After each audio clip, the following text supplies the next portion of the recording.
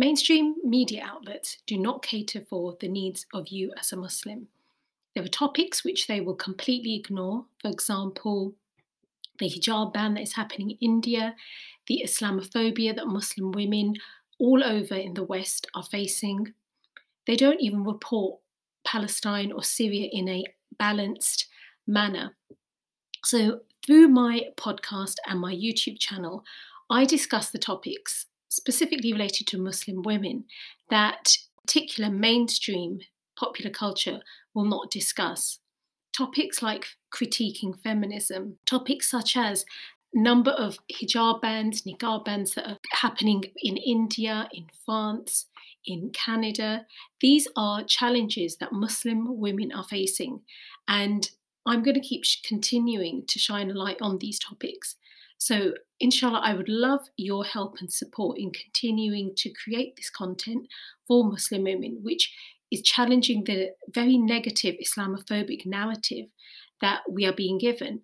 I think as a Muslim creator, we should be producing content that is Islamic, that is well researched, and provides hope to Muslim women and men that as Muslims, when we see an evil, we can change it with our hand, we can speak about it, or we can hate it in our heart. And I think some of us are able to create videos and podcasts, and others who are not able to do that, like yourself, you can support that work as well and gain in the reward, inshallah, by contributing and supporting to my Patreon page. The link is in the description below. Inshallah, may Allah reward you, and please do dua for all the Muslims around the world that we can continue to challenge this Islamophobic narrative, but always remember that Allah is with the righteous.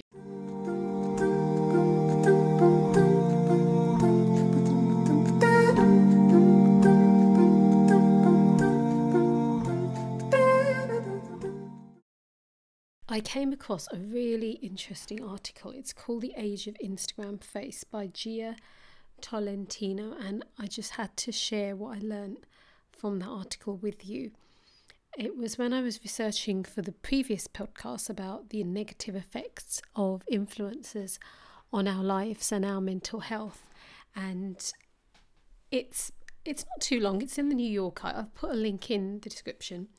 And so what she's explaining is it's how social media, Facetune and plastic surgery created a single cyborgian look. And what I'm going to be doing, I'm going to be using quotes from her article. But again, I would really recommend that you read it yourselves, because that's the best thing to do. I'm just giving this to you secondhand. But so it's something that you may have noticed, but because it has been so subtle, we could have missed this, that basically you've got this gradual emergence among professionally beautiful women of a single cyborgian face. And this is what the face looks like. It's a young face, poreless skin, plump, high cheekbones. It has cat-like eyes, long cartoonish lashes. It has a small neat nose, full and lush lips. Now, as I'm describing that, it's basically the face of Kim Kardashian, Bella Hadid. I don't know who Bella Hadid is. I had to look her up, and I saw, it is Emily Ratajkowski and Kendall Jenner. You've probably know Kendall Jenner. So that has become like the ideal face for a woman, so me and you, to want to achieve. And it's really promoted and it's copied. And now the thing is, what G is saying in this article, is that this face isn't a natural face. It's a created face. And how has it been created? So it's been created through plastic surgery. It's created through excessive use of makeup. And it's used also, there's a app called Facetune. And what it is, it's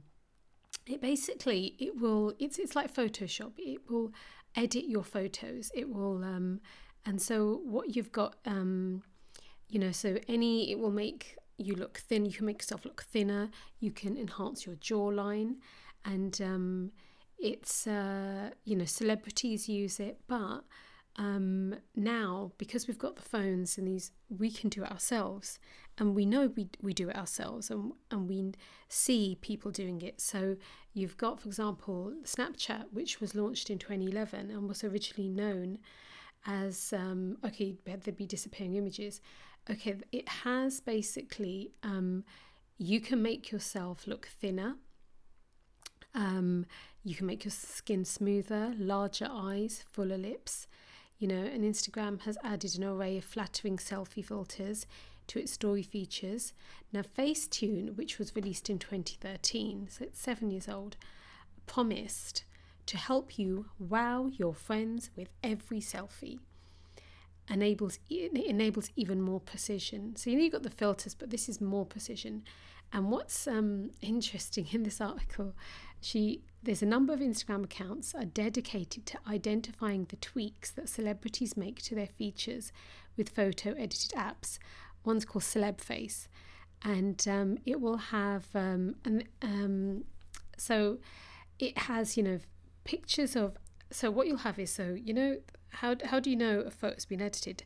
That you'll have a photo taken by paparazzi or journalist, or just it's a photo that's not taken by the account holder, the celebrity or the celebrities' photographers, and they'll put that next to the same photo of that has then been edited, and that's when you see the difference. Like, maybe you already know this, but this is it's been a bit of a revelation to me, and basically because I don't follow celeb accounts, that's the thing. But the point is, it's not that's what celebrities do. But don't you think we are now all doing this, or it's become the norm that we cannot take a photo and post it without editing it? And isn't that wrong? Shouldn't we question that behaviour? Because what is it saying? It's saying that your face is not good enough. You're never content with the way you look, and here is the problem that I'm trying to illustrate here. That even though it's become the norm, it is not normal to think like that about yourself, to feel that you are ugly or you are not pretty, unless you use an app or a filter. And what's really interesting is that the images you see of the celebrities, like mashallah, these people are pretty anyway, but they're edited to make them look even fairer or even thinner. And the thing is, and so again, comes back to when we see these images, we have to have that in our head. If we are going to choose to follow these people, or even follow, if you're going to choose to follow people who their accounts, and one of the main content that you're consuming from them is just pictures of themselves, you then need to think, in the era that we're living in, and the way people know that to stay popular, you have to do these things. So therefore, the popular accounts do that. So for example, it says there that 95% of the most followed people on Instagram use Facetune. And I would say that 95% of those people have also had some sort of cosmetic procedure. Yeah, it's actually become trendy to do Botox, and to, I know someone who they're related to, they have family members who do Botox injections. And my mouth dropped when she said to me that she went round to her friend, the person's house, and they said to her, "Oh, we'll give it to you, oh, you're looking a bit," something along the lines that, "You're looking a bit tired, you're not looking too great, I'll give you free Botox." And I said to her, one, you do not need it. And she was saying, yeah, she goes, I said that to my husband, and he laughed his head off and said, you're not having it. And alhamdulillah, that's where people who really love you and care about you will advise you. That's why you need to take the advice of people. But what I was thinking was that once you've had Botox done once, if she'd done that, once the effect ran out, you're going to want to go and do it again. And it's you become addicted to it. It's like if you post a picture without with a filter and edit it, you then can't put another picture of yourself up without having to edit it. Do you see? It becomes a cycle. So what we need to do is we need to cut that cycle and realize that this is not good for us if we are doing it to ourselves. And so I'm just going to give, well, I'm not really, there was, in the article she speaks quite a bit about the, like, in 2018, Americans spent $16.5 billion on cosmetic surgery. Can you believe that? There's, and that's injectables. Cosmetic procedures are no longer just for people who want huge changes or who are deep in battle with the aging process. They're for millennials. So young people who have young skin, who don't have wrinkles, they are doing it. Now, again, isn't that a very abnormal, detrimental thing for a young person to think that they need plastic surgery, or it's become normalised to through the use of excessive makeup, through the use of cosmetic procedures, which you don't know the long-term results of. Do you remember there was a whole scandal about breast implants, how they leaked into and caused cancer, how they then had to be removed. At the time, no one knew that was going to happen. 20, 30 years later, women were then suffering, and for sure they regretted having that done, but they were sold this idea that you should have a big chest, so somehow that is beautiful, and you can't be content with the way you've been created, because that is the other point that's happening here. Now, so we've got this now. To compound it all, it seems that we're living in a world where women are rewarded for youth and beauty in a way they are rewarded for nothing else. And there's a strain of mainstream feminism which teaches women that self-objectification is progressive because it is profitable. So if a man is objectifying you, that's wrong, but if you're self-objectifying, that's okay. And don't you find that as women, and the way to optimize yourself is to make yourself more beautiful, but again, who's telling you what is beautiful? And so feminists have, maybe in the past you had feminists who would support what I'm saying, that no, women shouldn't be objectified, they shouldn't have this narrow view of beauty. And again, if we look at, it's a Eurocentric, fair version of beauty. And again, that's something to think about, that who is setting our ideal of beauty. We talk about colorism, in the Asian community, and but where does that come from? What continues what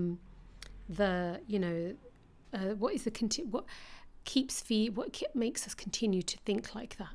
Is it not what we're discussing now, that the whole idea of this certain face that is being we are being told to copy, and we are told to be spending our money, our time, our energy to achieve an unrealistic ideal of beauty.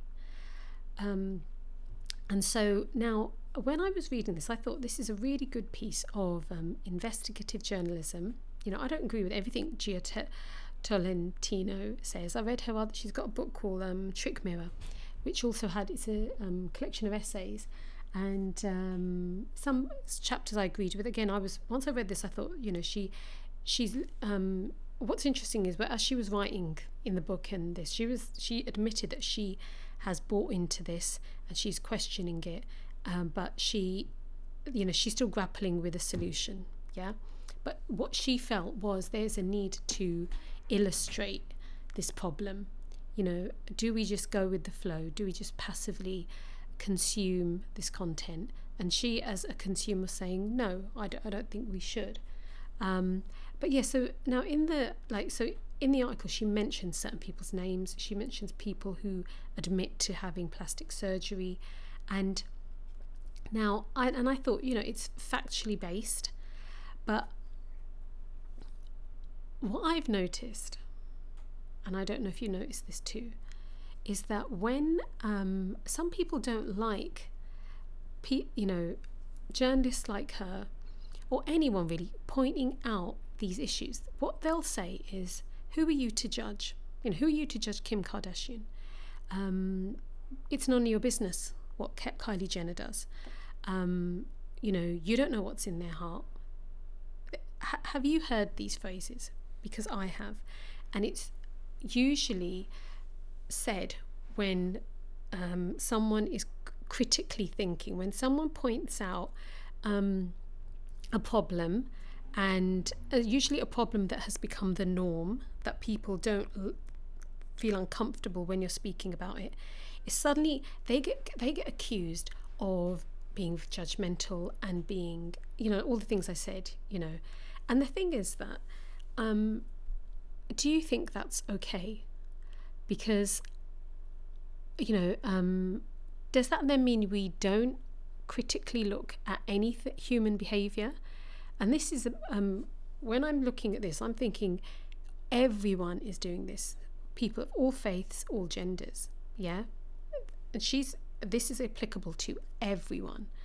And so this isn't about judging anyone. This is about pointing out a real problem that exists. And the point is here, this is a problem that affects women a lot. The majority of women who are having, because it's talking about the face, I would say when you think of men can be handsome in different ways. There's lots of types of beauty or handsomeness, if that is a word, for men, but for women, it's becoming narrower and narrower. Yeah, it's also affecting men. I'm not gonna, and I'm sure male celebrities are doing all of this as well. So no one's saying, but it is a female problem that we're facing. And the majority of plastic surgery, I'm trying to look for the statistic, but I can't see it, is that it's mainly women that are having plastic surgery. And so going back to the point, so how do we then answer this conundrum of being able to point out a problem and discuss it and try to find a solution? And what's interesting, everything she has mentioned is in the public domain. It's nothing private. The pictures, the statements, everything is public. And it's interesting that in Islam we have a very similar concept of, if someone, one of the times, for example, one of the permitted times to backbite, like backbiting is permissible, and so therefore you're not it's not wrong to do this, is when if a Muslim does an action publicly and everyone knows that they've done that, then for another Muslim to then warn other Muslims about them is allowed. And you can please, I would say, look this up yourself, because then Muslims will do this to other Muslims, that accuse them of judging, and you don't know what's in the heart. And now the idea of not knowing what's in your heart, that's completely correct. There's an example where Khalid bin Walid expressed doubt in the belief of a particular person and said, "How many observers of prayer are there who profess with their tongue what is not in their heart?" Rasulullah sallallahu alaihi wasallam replied, "I have not been commanded to pierce through the hearts of people." That's in Sahih al-Bukhari, Hadith 4351. So that's true. We can't and we shouldn't. But there's a difference between public and when someone is openly. So, for example, I'm going to give amongst people I know, like for example, in my area, there are Muslim drug dealers, and the way that and they sell drugs to the school kids, they sell drugs to the college kids. They give out freebies, and then they get. And it's interesting, Muslim drug dealers, they sell to Muslims first. So let's be really clear. Whenever a Muslim is doing something wrong, they will affect the Muslims around them, because the non-Muslims aren't good, they're not going to be, they're not their people. But you can, so we've got Muslim drug dealers in our local area. I haven't seen them do it myself, but my kids have told me. because and so they have then advised their friends and said to them, like, they'll know who the kids are in high school and college who sell it, and they'll say to them, don't be friends with that person, because if you become friends with them at some point, they're going to offer you drugs.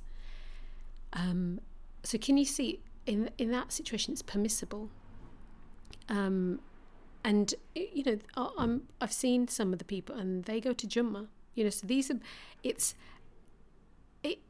a real. So I guess the point I'm making is that, should we not, if on this basis that don't interfere, or it's none of your business, should my kids not say to their friends, don't have ties with drug dealers?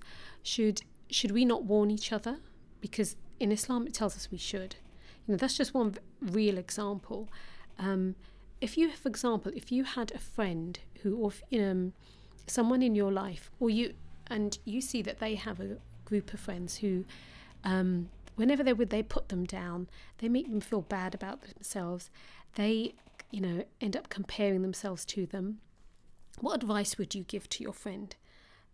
Wouldn't you say to them, you shouldn't be friends with them? They're not helping you to become a better Muslim.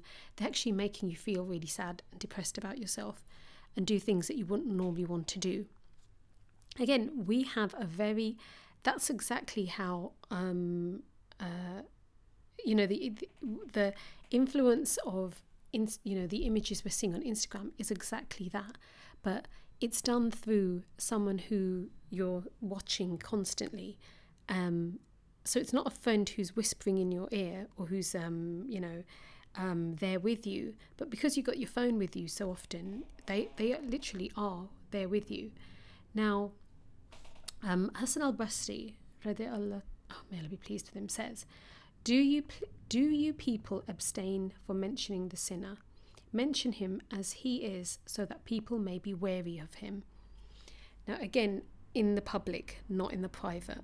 Anyone who's doing things publicly, so you don't, what people do privately is none of our business. Umar, may Allah be pleased with him, said, assume the best of your brother unless you learn something about him which you cannot reconcile, and do not think badly of any statement your brother makes, as long as there is a good interpretation of it. And the one who exposes himself to suspicion should not blame anyone who had a bad opinion of him. Okay, so we need to make sure we're not doing things in public that would then make people think bad of us. So we have to be careful. And Abu Hurairah narrated, a Muslim is the mirror of his brother. When he sees a fault in it, he corrects it. Yeah. Now, of course, we correct it with hikmah, with kindness, without jealousy, without anger. These are them we have to think about it. And it's interesting, I've just started reading a book. I'm going to find, I don't want to say the wrong title.